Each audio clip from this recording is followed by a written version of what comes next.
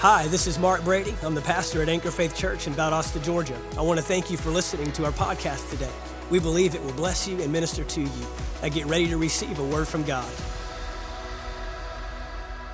Turn with me, if you will, to 1 Timothy chapter 4. I want to be very deliberate and intentional this morning in bringing the word. And last week we began a journey, a discussion, if you will, on kingdom clarity. Amen. Understanding clearly what the word says and how we can avoid deception. So you could really, use one of two titles if you want. You can call it kingdom clarity or you can call it avoiding deception. But it's the same because we know that we serve a God that is not the author of confusion. Amen. And if we believe and we declare that this is a year of abundant revelation, we know that the Holy Spirit wants us to clearly know. We are on a journey to remove the veil, if you will, to uncover things, to be able to operate in this kingdom life and operate in the perfect plans and purposes of God without any guessing, without any distraction, without any, I hope I'm getting it right, or I hope this is what he wants, or I think this is what he's saying. I think a lot of Christians live in this vagueness of the spirit realm and what we are called to do and what we believe God's plan is for our lives, but we are needing to walk into days of clarity. And in 1 Timothy chapter 4 and verse 1 in the New King James, it says, "Now the Spirit expressly says that in latter times some will depart from the faith." In the Amplified it reads, "But the Holy Spirit distinctly and expressly declares." In the Message it reads, "The Spirit makes it clear." The Spirit makes it clear. In the Passion Translation, it reads, "The Holy Spirit has explicitly revealed." Has explicitly revealed. We know this of the nature of the Holy Spirit is that when the Holy Spirit speaks, he speaks clearly. He speaks directly. He speaks expressly. He speaks distinctly. That there is a distinction in a leading of the Holy Spirit. We said this last week that we all need to be born of the Spirit. We all need to be filled with the Spirit, the empowering of the Holy Spirit coming upon us.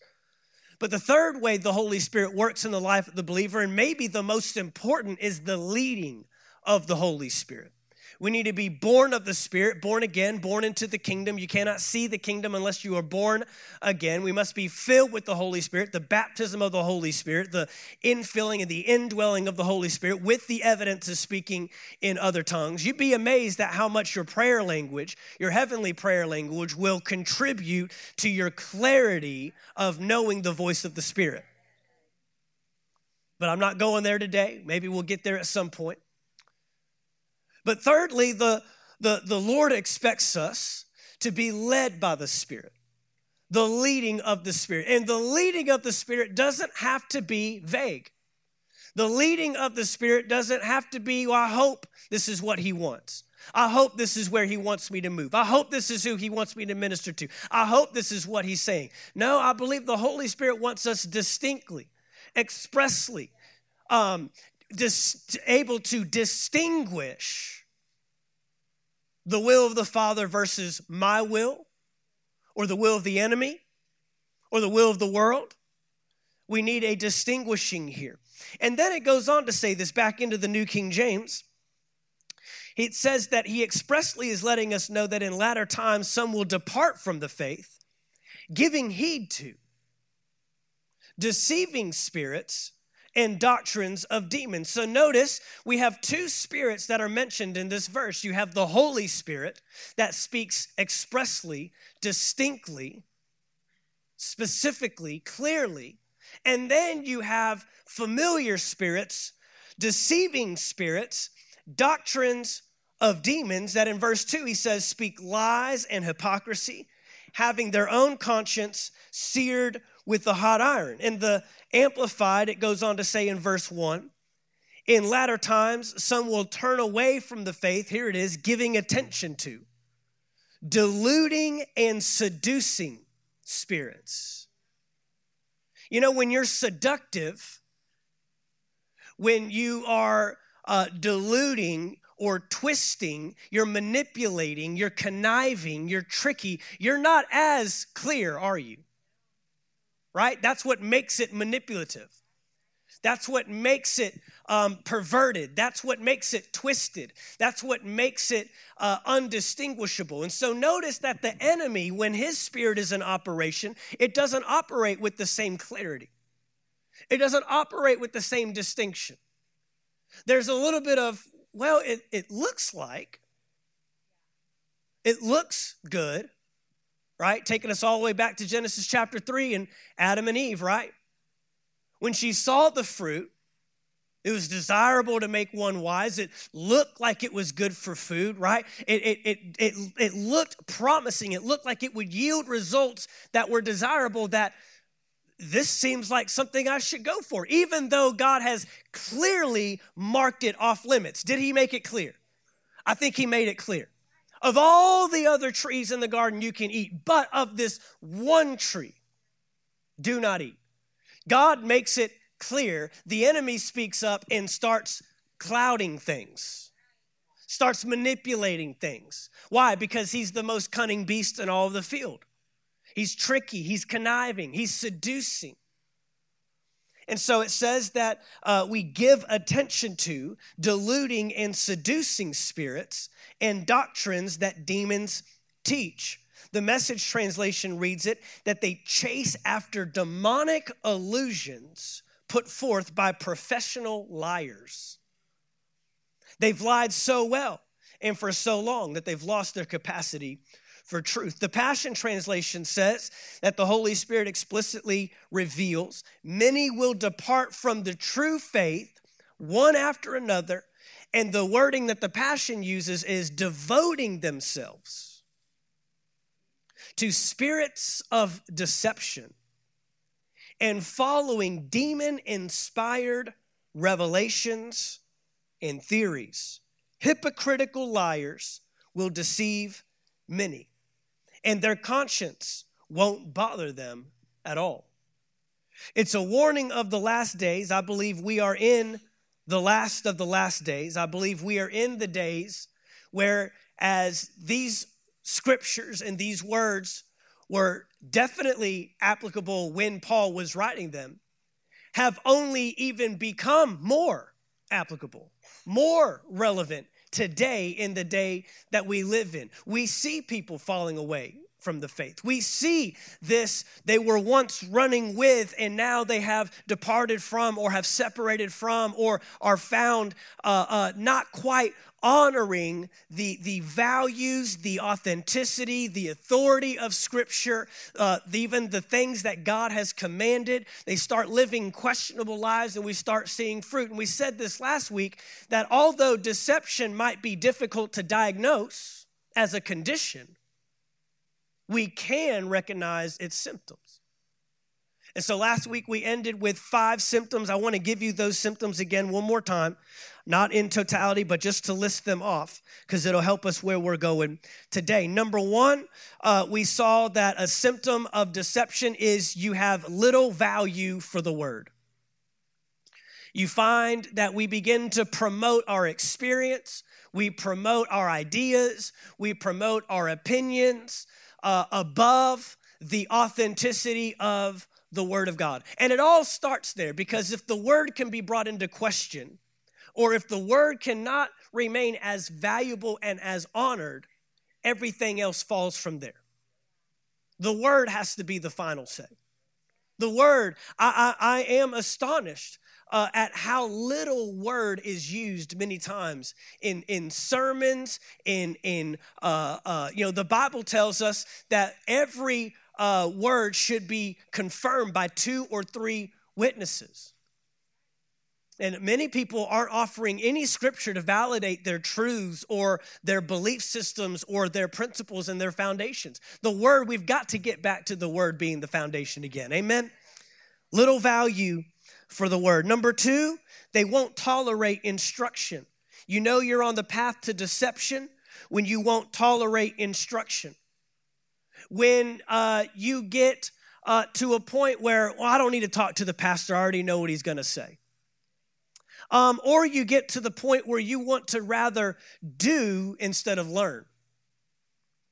I'm all for people with initiative, like, man, let's go do it, let's go do it, let's go do it. But there needs to be a time of preparation.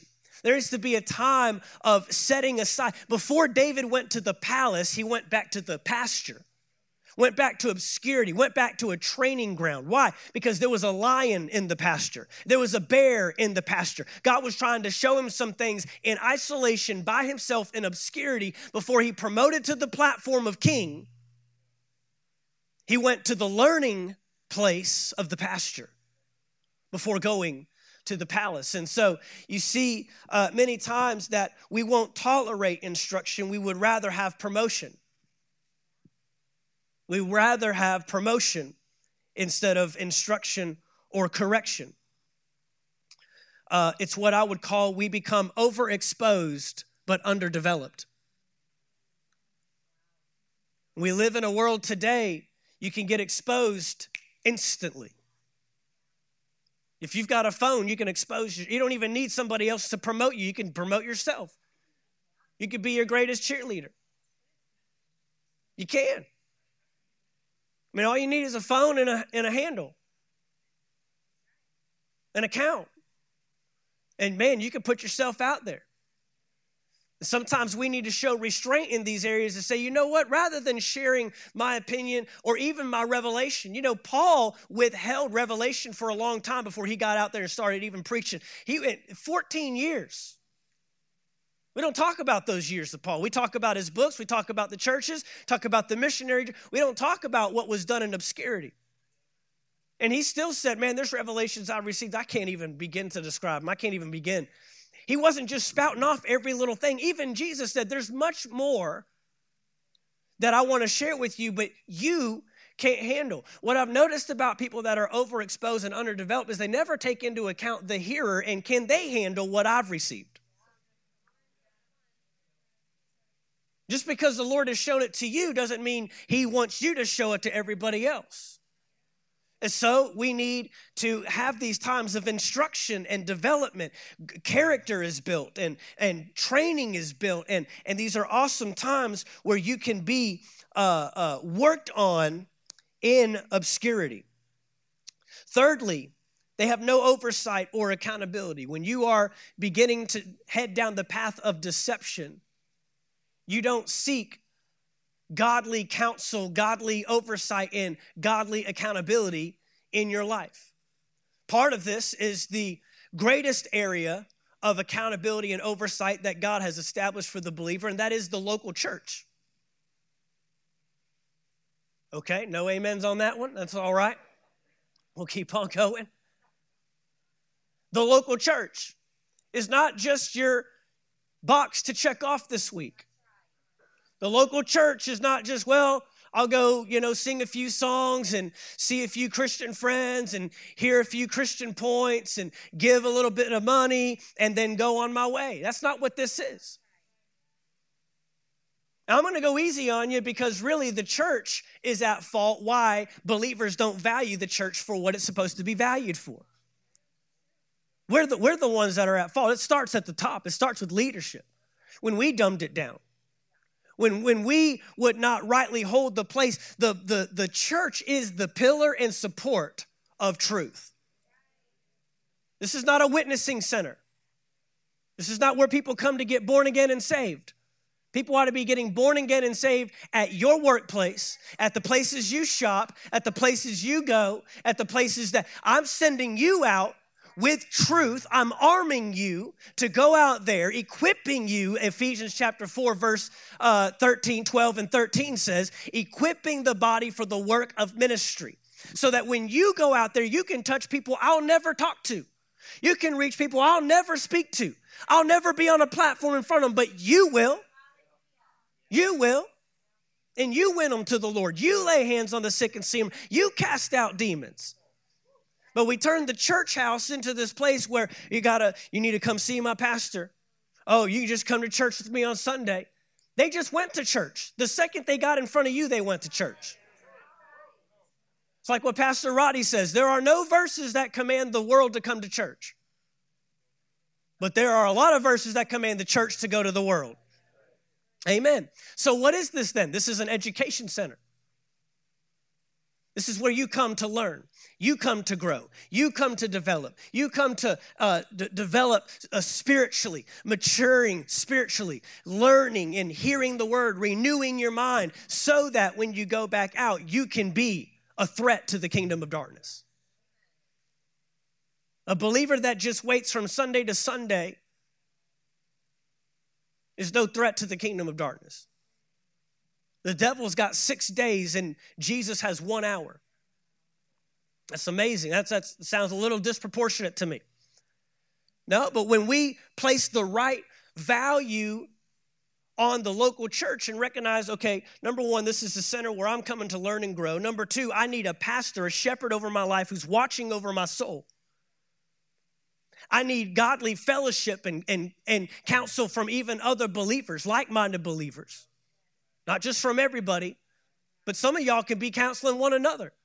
Not like a counseling session, but like, Galatians chapter 6 tells us, when you see a brother falling in sin, restore such a one. Hello. Amen. So now we are restoring to its rightful place the purpose of the church. Number 4, when we begin to walk in deception, we find ourselves in search of the spectacular. We find ourselves living from miracle to miracle. We find ourselves, just always looking to be impressed, to be wowed, to be, man, wasn't that amazing? Wasn't that a great move of God? And what this does is, although we love the moves of God, the glory of God, the encounters of God, the manifestations of his glory, absolutely, that's the spiritual coming into the natural.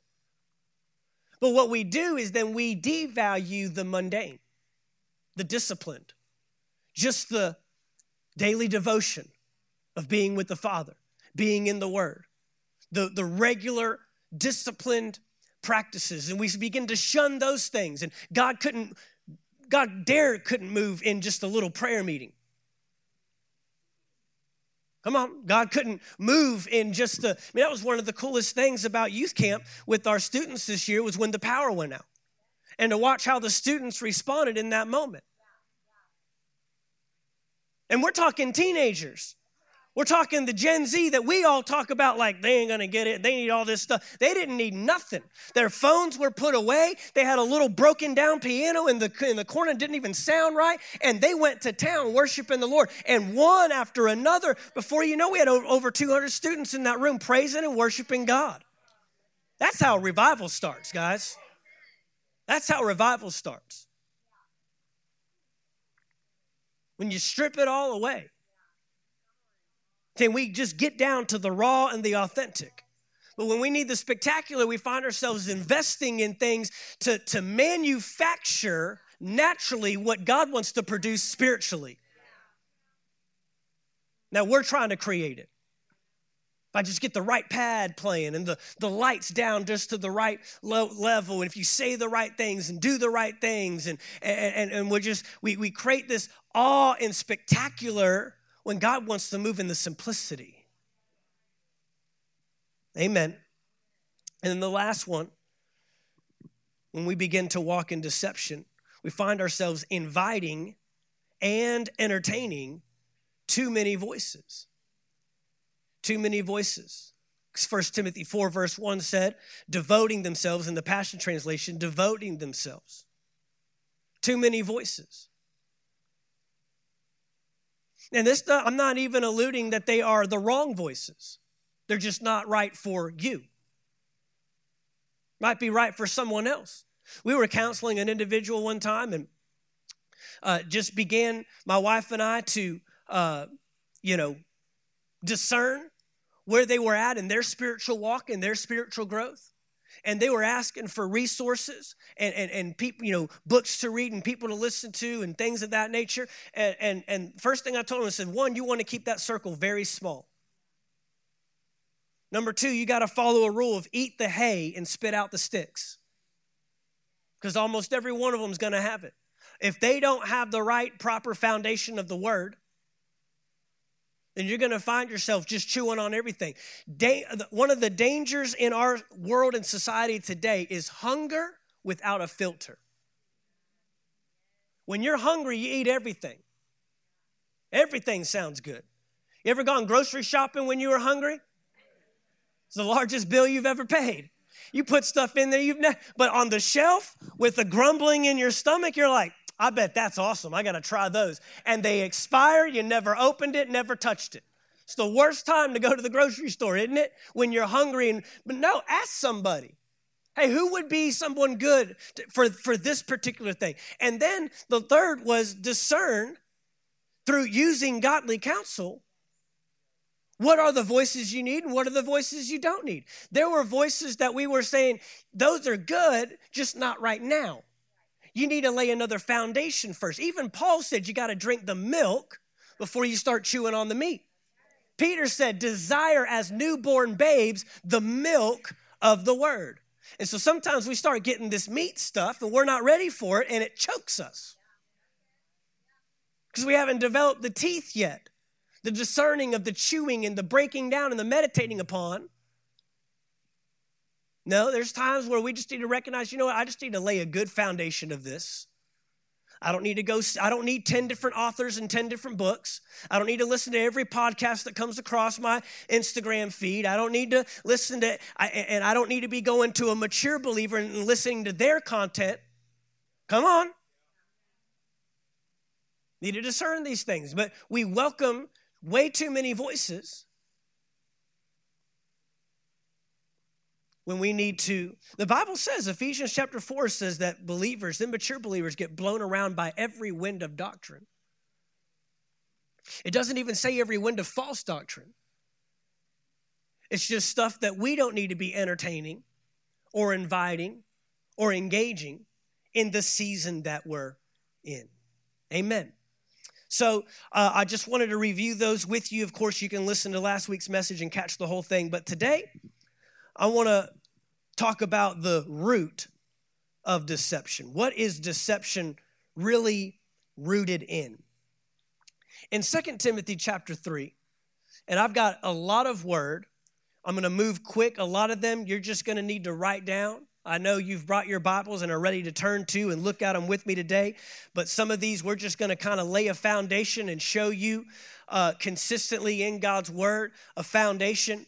And so you'll need to jot them down. And then in your study time this week, I said in your study time this week, you can go back and review them. It's such a blessing to me when I hear from you and you tell me, man, I was meditating on this, or I was studying this, or I was going back over my notes, or I went back online and listened to the podcast. I do apologize. Some of our podcasts are behind right now, but we are getting those caught up. We've had some technical issues with some equipment, but we're working on getting that caught up. But going back and listening, hearing, and then hearing again. Guys, if you're missing services here, you need to be back in here.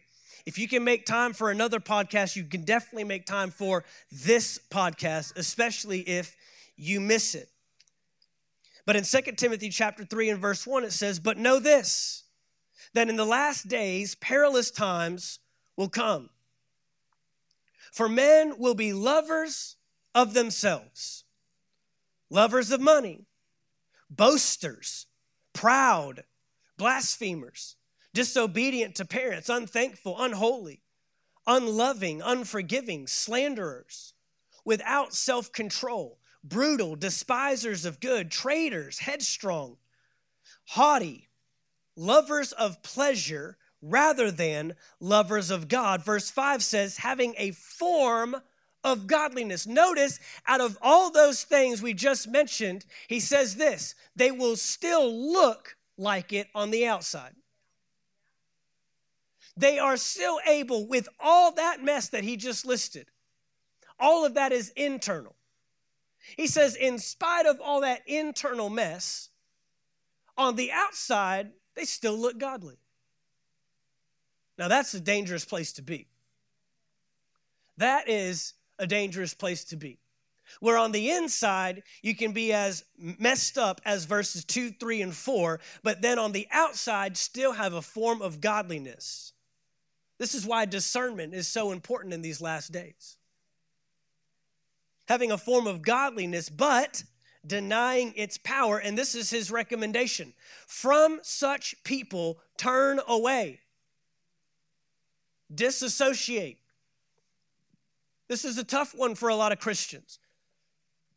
The disassociating. We feel like it's unloving to separate from. It's unloving to disassociate. It's unloving. And we find ourselves in this place where we continue to get compromised because we remain around stuff that is infecting us instead of us infecting it. What he's saying is this type of lifestyle is so dangerous that it'll get on you before you can get on it. Separate from it. Disassociate. And we'll look at some of the reasons why. In the Amplified, these verses read this way. Understand this, that in the last days will come, set in perilous times of great stress and trouble, hard to deal with and hard to bear. People will be lovers of self and utterly self-centered.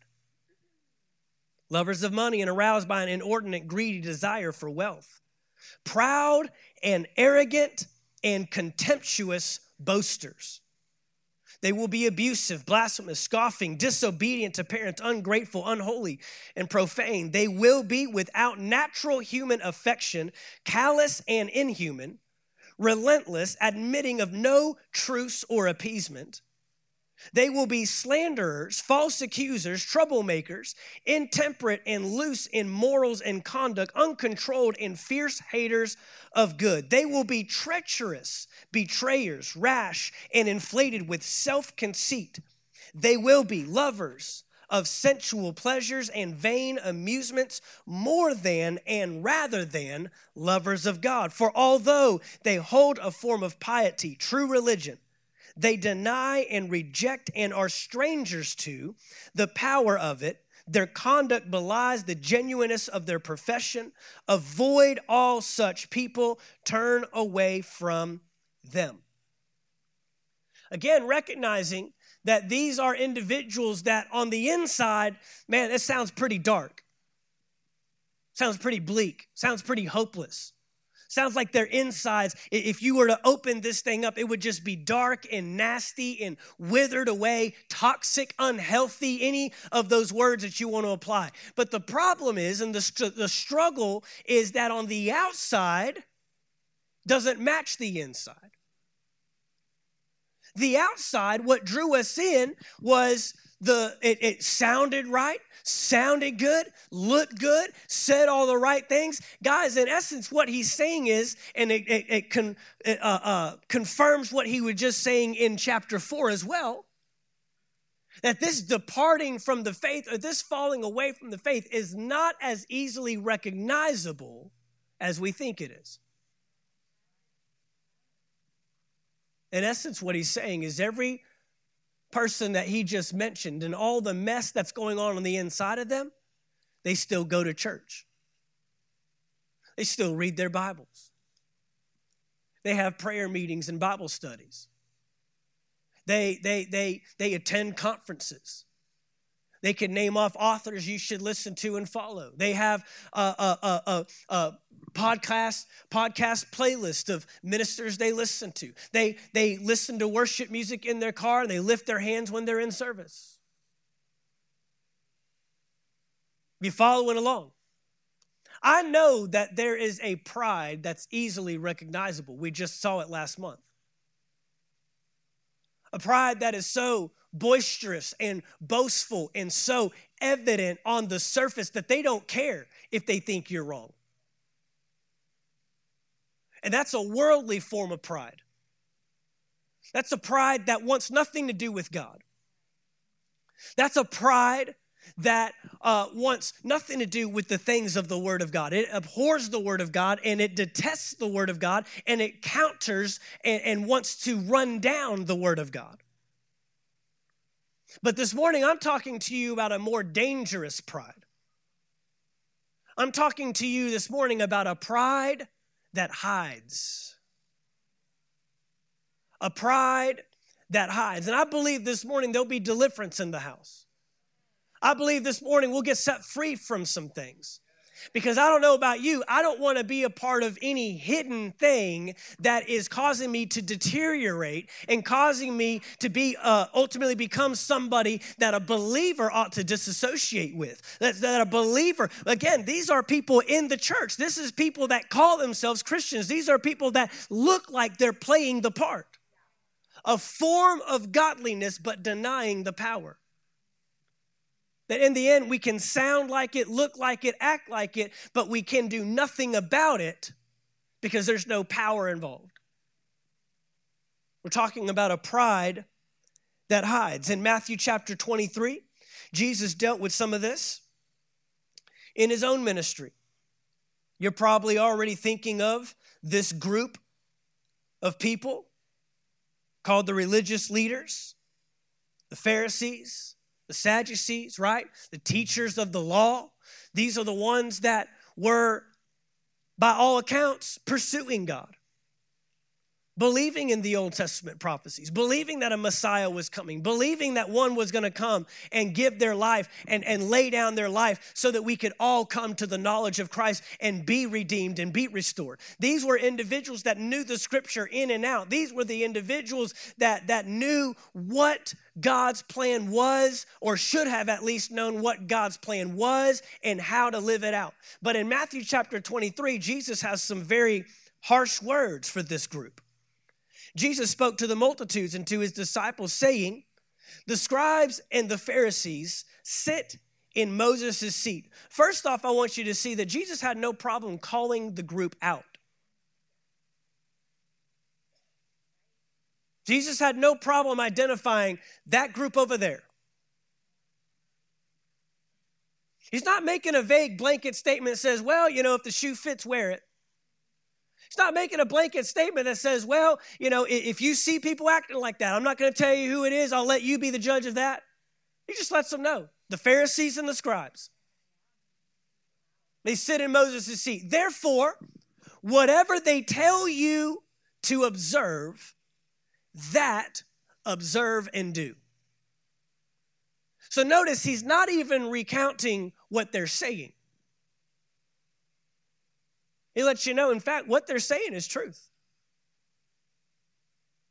Believe what they're saying. Follow what they're saying. They're giving you God's word. But do not do according to their works, for they say, but they do not do. They do not do. For they bind heavy burdens, hard to bear, and lay them on men's shoulders. But they themselves will not move them with one of their fingers. But all their works they do to be seen by men. They make their phylacteries broad and enlarge the borders of their garments. They love the best places at feasts, the best seats in the synagogues, greetings in the marketplaces, and to be called by men, Rabbi, Rabbi. But you do not need to be called Rabbi, for one is your teacher, the Christ, and you are all brethren. Do not call anyone on earth your father, for one is your Father, he who is in heaven. And do not be called teachers, for one is your teacher, the Christ. But he who is greatest among you shall be your servant. And whoever exalts himself will be humbled, and he who humbles himself will be exalted. But woe to you, scribes and Pharisees, hypocrites, for you shut up the kingdom of heaven against men, for you neither go in yourselves, nor do you allow those who are entering to go in. It's amazing that we're not pointing to the world. We're not talking to the blatant sinners, the tax collectors, the whoremongers, the liars and the cheaters, the idolaters, the ones that, Jesus could be highlighting a very sinful group. He was engaged by a lot of them. There was one time he was in a house ministering, and a woman that was a prostitute and an adulterer showed up, began wiping his feet with her hair. If he wanted to call out sinners, he could call out sinners. If he wanted to call out the worst of mankind, he could have called them out. But this is the group he chose to call out. We're the ones playing the part, but on the inside. And essentially, he said, you are doing more damage to the kingdom than any sinner out there.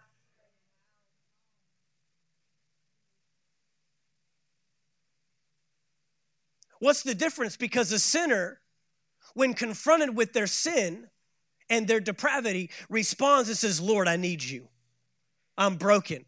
Without you, I can do nothing. But a religious person, a hypocrite, does not respond in that same manner, does not respond with a desire to turn their heart. They get hard. They become callous. They're so deceived that they can't stand to hear that their way is the wrong way. They have promoted their way above.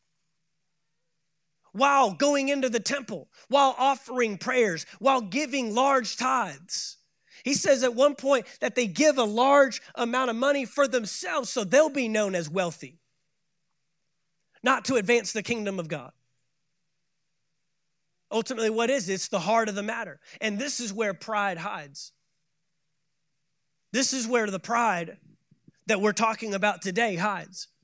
I'm not talking about the pride with the flag that's marching down streets and that's absolutely, trying to dismantle the truth of God's word. We're talking about a pride that looks like it honors God's word, but on the inside, it's all for the wrong reasons and the wrong motives. Later on in verse 25, Matthew chapter 23, he says, woe to you, scribes and Pharisees, hypocrites, for you cleanse the outside of the cup and dish, but inside they are full of extortion and self-indulgence. Blind Pharisee, first cleanse the inside of the cup and dish, then the outside, that the outside of them may be clean also. Woe to you, scribes and Pharisees, hypocrites, for you are like whitewashed tombs, which indeed appear beautiful outwardly, but inside are full of dead men's bones and all uncleanness. Even so, you also outwardly appear righteous to men, but inside you are full of hypocrisy and lawlessness. Hypocrisy and lawlessness.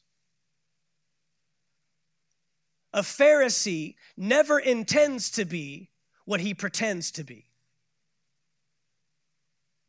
We'll say that again. A Pharisee never intends to be what he pretends to be. That outwardly he's got the show. Outwardly he's got the demonstration. Outwardly he looks the part. Outwardly he says the right things. Outwardly we've got the right practice and the right behavior and the right following and all the things that look like we have influence and look like we are following God's command. But inwardly we are as unrighteous as can be. Now, why are we connecting this with deception? Because all deception is rooted in pride. All deception is rooted in pride. Deception begins with a prideful thought. Deception begins with a prideful attitude. Deception begins with a prideful position. And I want to dismantle this today. I believe that the greatest work of the kingdom of God in the life of the believer is the dismantling of pride. Because we can all think of one that was exalted and raised up in pride. Wanted to be the greatest of all, right? Wanted to be worshiped. Wanted to be honored. Wanted to be exalted. Wanted to be like God. And pride goes before a what? See, this is why pride is not a result of the fall of man. The fall of man was the result of pride. That's how great this pride thing is. It started the whole thing in motion that led us away from God's plan and God's kingdom.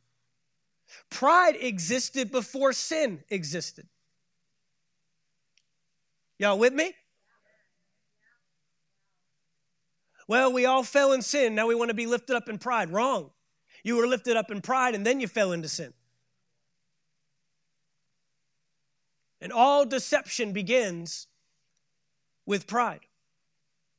Now, I'm going to give you these verses on the screen. I just need to go through these quickly, so if you would just jot them down and then give your attention to the screen as I read them. Isaiah chapter 14. Isaiah chapter 14. I want to start with verse 12. Isaiah 14 and verse 12. I'm reading in the New Living. How you are fallen from heaven, O shining star, son of the morning. You have been thrown down to the earth, you who destroyed the nations of the world. For you said to yourself, I will ascend and set my throne. Said to myself. He didn't even fully have to act on it. It was instituted just in a thought, in a word internally. I'm just saying this to myself. I will ascend to heaven and set my throne above God's stars. I will preside on the mountain of the gods far away in the north. I will climb to the highest mountains and be like the Most High. Instead, verse 15 says, you will be brought down to the place of the dead, down to its lowest depths. Everyone there will stare at you and ask, can this be the one who shook the earth and made the kingdoms of the world tremble? Is this the one who destroyed the world and made it into a wasteland? Is this the king who demolished the world's greatest cities and had no mercy on his prisoners? Philippians chapter 2. In Philippians chapter 2 and verse 19, Paul said this of Timothy. Philippians 2 and verse 19, if the Lord Jesus is willing, I hope to send Timothy to you soon for a visit. Then he can cheer me up by telling me how you are getting along. Verse 20 says, I have no one else like Timothy. What? This is Paul, the greatest apostle, the missionary pastor, the one who's raising leaders left and right, the one who's planting churches left and right. And he says, I have no one like Timothy who genuinely cares about your welfare. He says, all the others care only for themselves and not for what matters to Jesus Christ. All the others have found a way to promote their interest over God's interest. Going back to Matthew chapter 24, where we just were. We were in 23, in Matthew 24, the next chapter. In verse 4, and Jesus answered and said to them, take heed that no one deceives you, for many will come in my name. In my name, he says. Saying, I am the Christ, and will deceive many. Notice that their deceiving began with their pride. I am the Christ. You will hear of wars and rumors of wars. See that you are not troubled, for all these things must come to pass, but the end is not yet. For a nation will rise against nation, and kingdom against kingdom. And there will be famines, pestilences, and earthquakes in various places. All these are the beginning of sorrows. Then they will deliver you up to tribulation and kill you. You will be hated by all the nations for my name's sake. And then many will be offended, will betray one another, will hate one another. Verse 11 says, then many false prophets will rise up and deceive many. Notice that he deals with the hypocrisy, the inward unrighteousness, the pridefulness, and it leads to deception. Proverbs chapter 11, verse 2.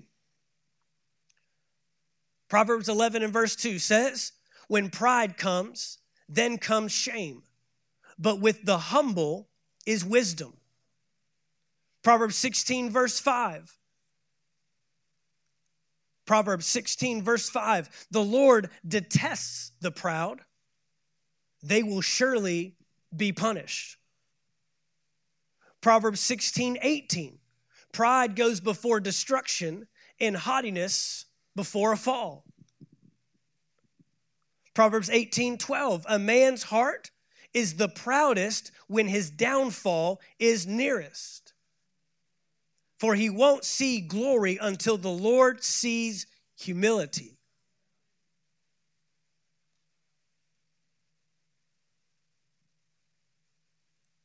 James chapter 4 and verse 6. And he gives grace generously. As the scriptures say, God opposes the proud, but gives grace to the humble. It seems to me like God does not think highly of or consider highly of the prideful, the proud, those that have acclaimed a certain self-righteousness, those who on the outside, or are more concerned rather with the outside. And we just saw with 2 Timothy chapter 3 that in the last days, this is what we're going to see a lot of. Prideful, boasters, arrogant, more concerned with impressing people than pleasing God, more interested in their opinions and their ideas than they are the Word of God. Ultimately, it comes down to this, 2 Corinthians chapter 10. 2 Corinthians chapter 10.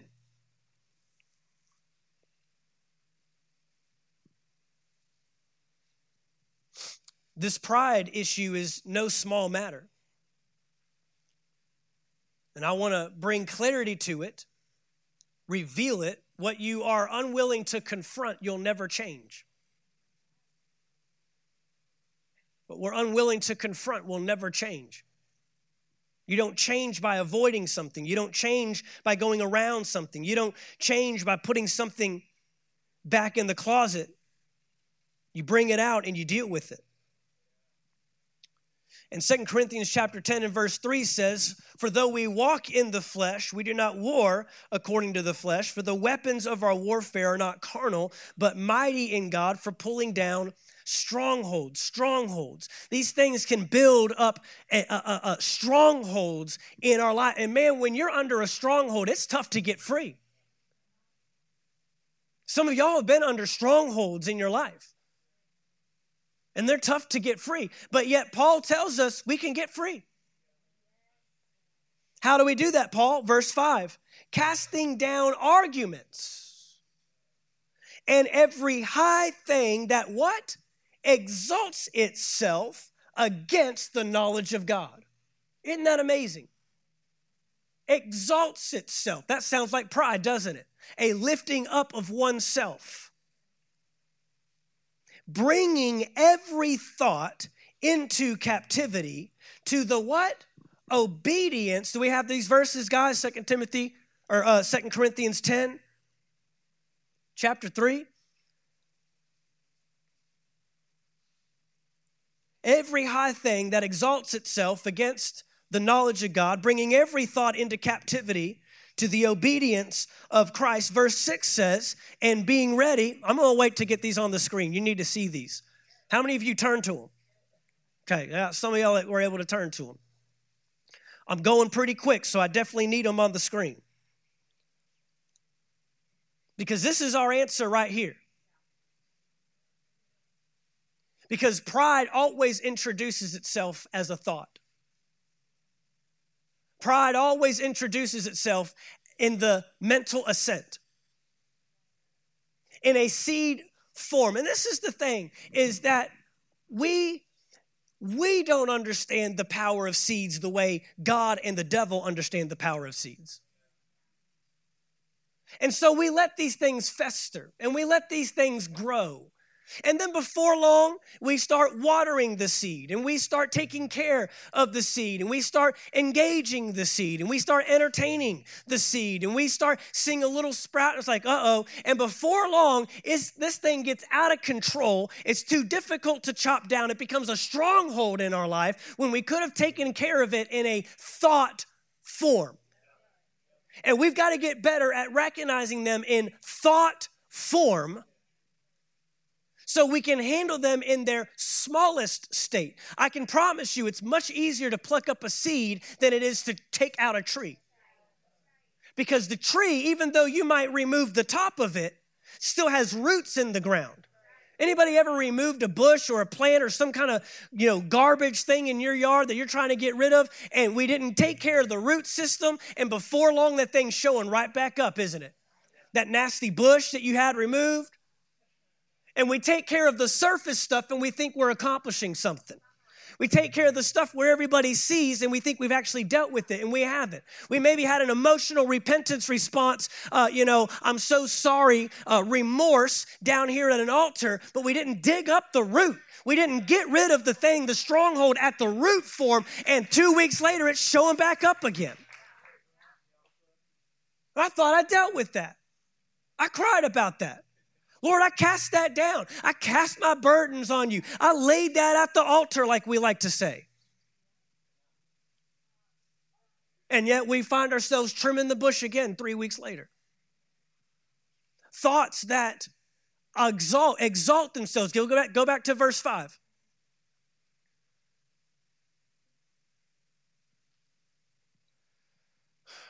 Verse 5. Casting down arguments and every high thing that exalts itself. It doesn't even need you to exalt it. It will exalt itself. I'm going to give you a very simple definition of pride today. Very simple. It applies to all pride. Pride is any thought that God does not have. Pride is any thought that God does not have.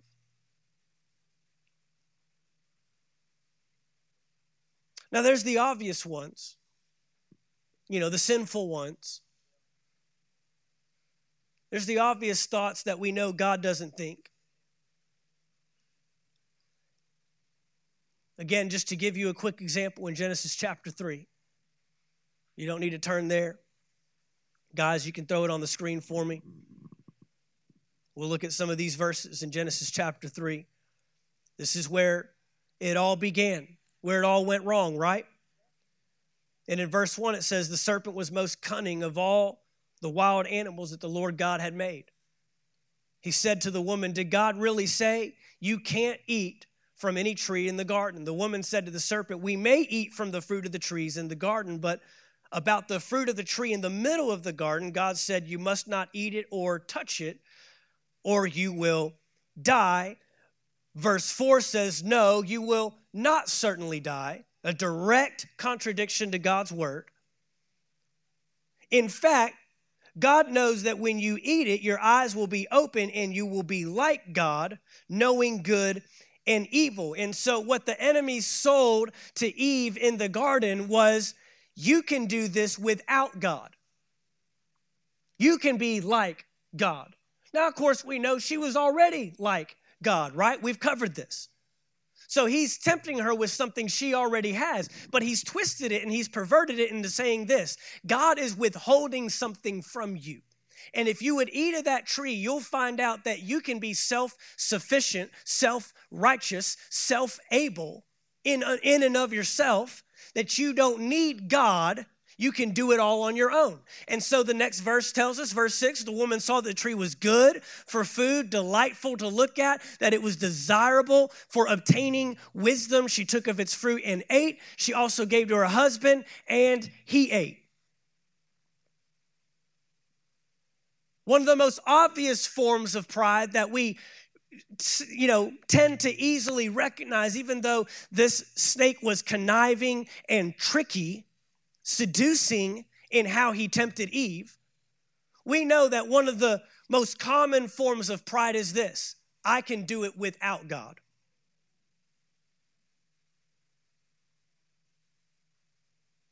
And we've all fallen prey to that at times. That's why I talk about being led by the Spirit so much. That's why I talk about honoring and valuing the Word of God so much, because it'll help you remind that you can't do anything without God. Without God, it's impossible. But with God, it's possible, right? We know that I can do all things with Christ, but it's when we find ourselves in this scenario, I can do it without Him. And again, these things creep up and show themselves in a small way. And then it leads to deception. Because here's the thing, when you believe a lie, the devil will empower it.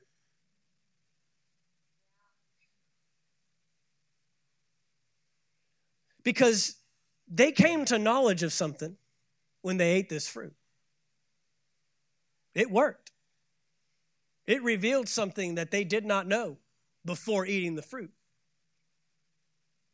It revealed evil. It revealed wickedness. It revealed wrong. In fact, they even looked at each other and said, well, we're naked. They were naked the whole time.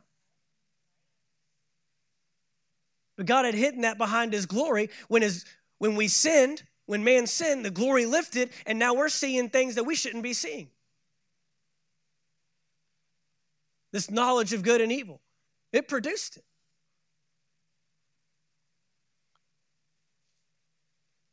I can do this without God. But let me show you a more cunning pride, an even more tricky pride in Exodus chapter 3. We're going to kind of bounce around some of these verses here, but in Exodus chapter 3, we find a man named Moses. And Moses is at a burning bush. It's a bush that's on fire, yet it's not being consumed. You know, fire usually consumes, burns up, but this bush is not being burnt up. It's just on fire. And God begins to speak to Moses. We know that at this point, Moses is on the run. He's a Hebrew born as an Egyptian, so he's got a major identity crisis. He kills an Egyptian, is sent on the run by Pharaoh, ends up out in this wilderness just being a shepherd, tending sheep out there.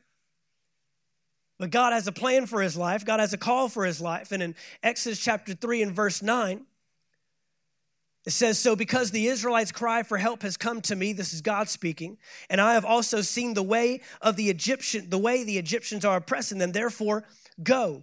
I am sending you to Pharaoh so that you may lead my people, the Israelites, out of Egypt. But Moses asked God, who am I that I should go to Pharaoh and that I should bring the Israelites out of Egypt? He said, God answered, I will certainly be with you. And this will be the sign to you that I am the one who sent you. When you bring the people out of Egypt, you will all worship God at this mountain. Exodus chapter 4 and verse 1, Moses answered, what if they won't believe me and will not obey me, but say that the Lord did not appear to you? In verse 10, Moses replies to the Lord, please, Lord, I have never been eloquent either in the past or recently or since you have been speaking to your servant because my mouth and my tongue are sluggish. Notice he is responding with, you can't use me. I'm not the guy. You got the wrong one. I'm unqualified, right? Finally, in verse 13, Moses said, please, Lord, send someone else.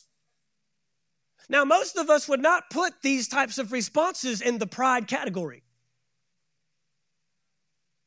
Most of us would put these in the, oh, what a humble man.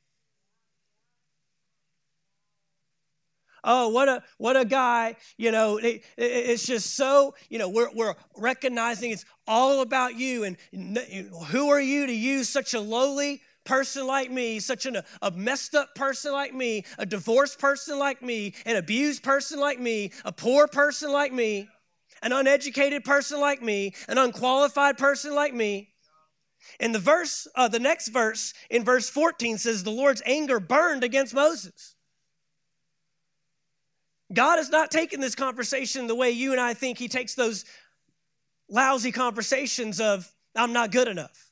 You got the wrong guy. His anger burned against Moses. And he said, isn't Aaron the Levite your brother? I know that he can speak well, and also he is on his way now to meet you. He will rejoice when he sees you. You will speak with him and tell him what to say. I will help both you and him to speak, and will teach you both what to do. He will speak to the people for you. He will serve as a mouth for you, and you will serve as God to him. Take this staff in your hand that you will perform the signs with. Eve said, I can do this without God.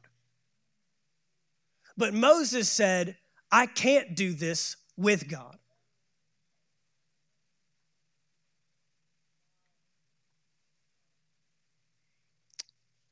The danger today for a lot of us, and this is where a false pride shows up, or actually I would call it a false humility. It's the more tricky side of pride. And I want to dismantle pride in all of its forms and fashions. The danger for most believers today is we are well aware we can do nothing without God. The danger is that we have learned to do nothing with God.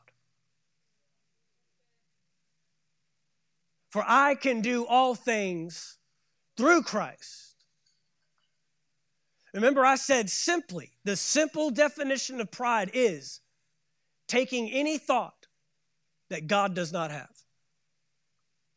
Apparently, God thought Moses was the one. God thought Moses was able. God thought Moses was handpicked. Moses was qualified.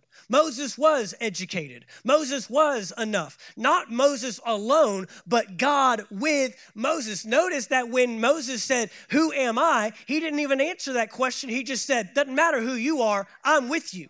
And when I'm with you, I'm with whatever that mess is. You can accomplish whatever I'm calling you and assigning you to do.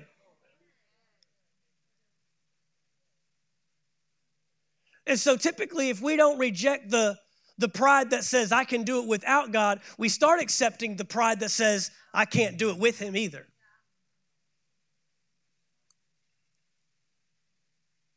And deception rolls in. And then the deceived deceive.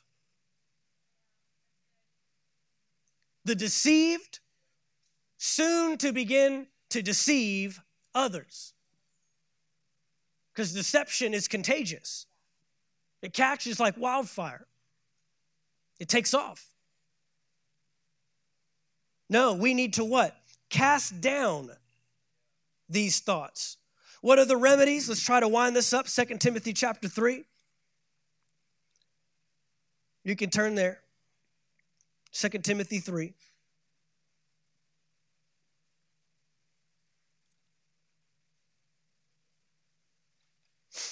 In verse 10,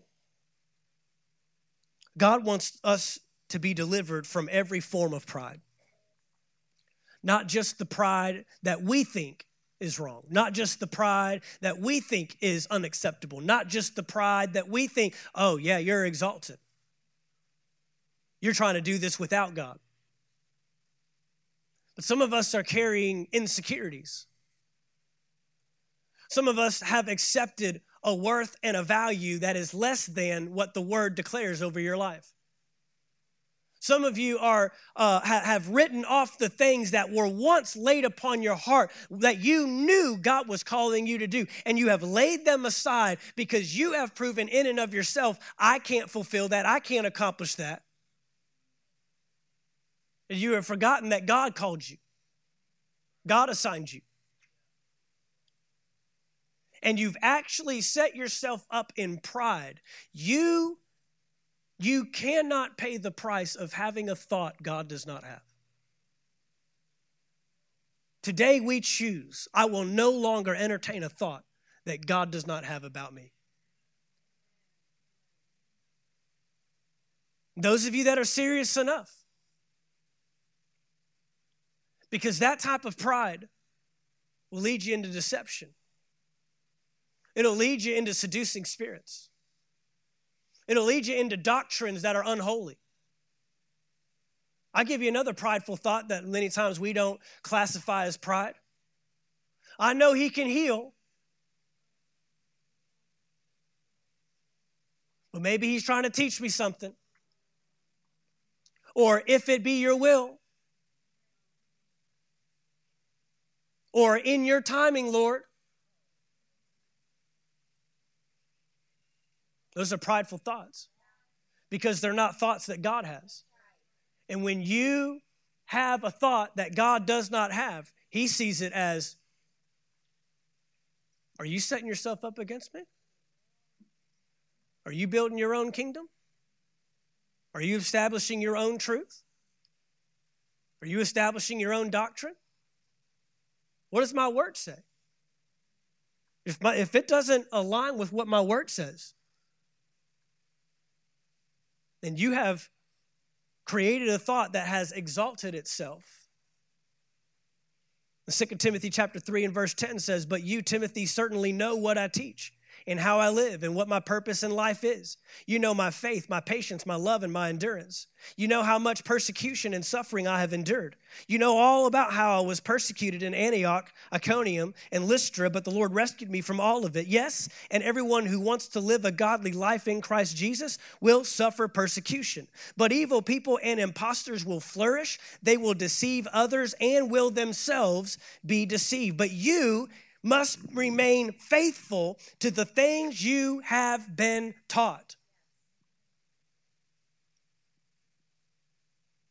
How are we going to respond when these thoughts show up that God does not have? How are we going to respond with these prideful thoughts?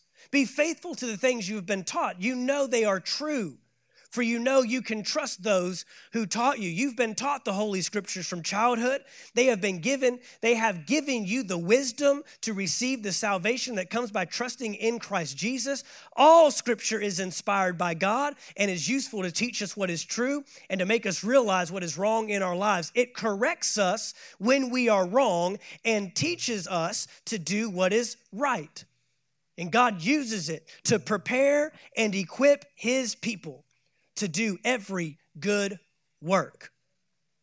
Philippians chapter 2 and verse 3. Philippians chapter 2 and verse 3. Worship team, y'all can start making your way up here.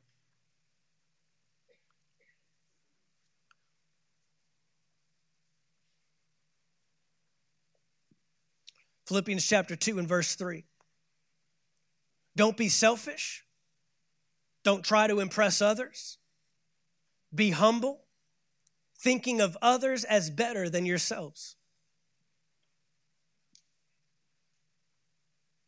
You know, we play this game today in culture, the comparison game. And comparison will never produce in you what you want it to produce. You're either going to see yourself as better than the other person and become prideful in a haughty way, in an arrogant way, or you're going to compare yourself to others and you're going to find yourself less than or below what someone else may do.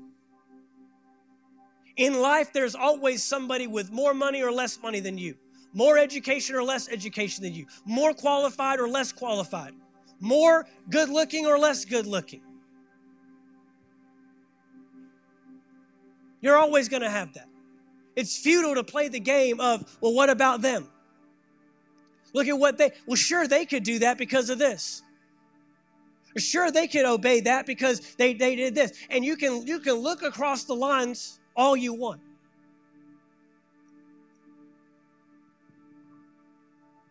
No, he says in verse 4, don't look out only for your own interests, but take an interest in others. You must have the same attitude that Christ Jesus had. Though he was God, he did not think of equality with God as something to cling to. Instead, he gave up his divine privileges. He took the humble position of a slave and was born as a human being. When he appeared in human form, he humbled himself in obedience. Everyone say obedience.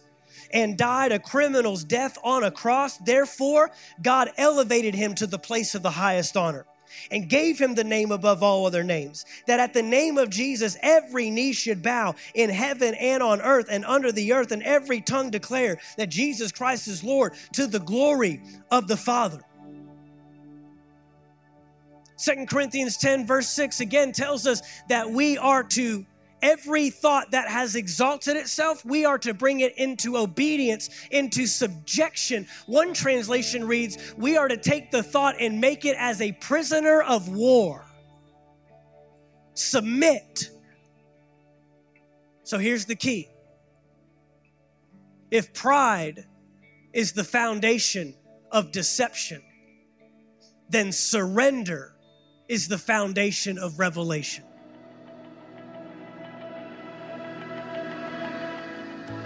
Thank you for taking the time to listen to our podcast today. We trust you received a word from God. If you enjoyed this teaching, be sure to subscribe to our podcast in iTunes. By subscribing, you'll be sure to receive a new message every week as soon as they are made available.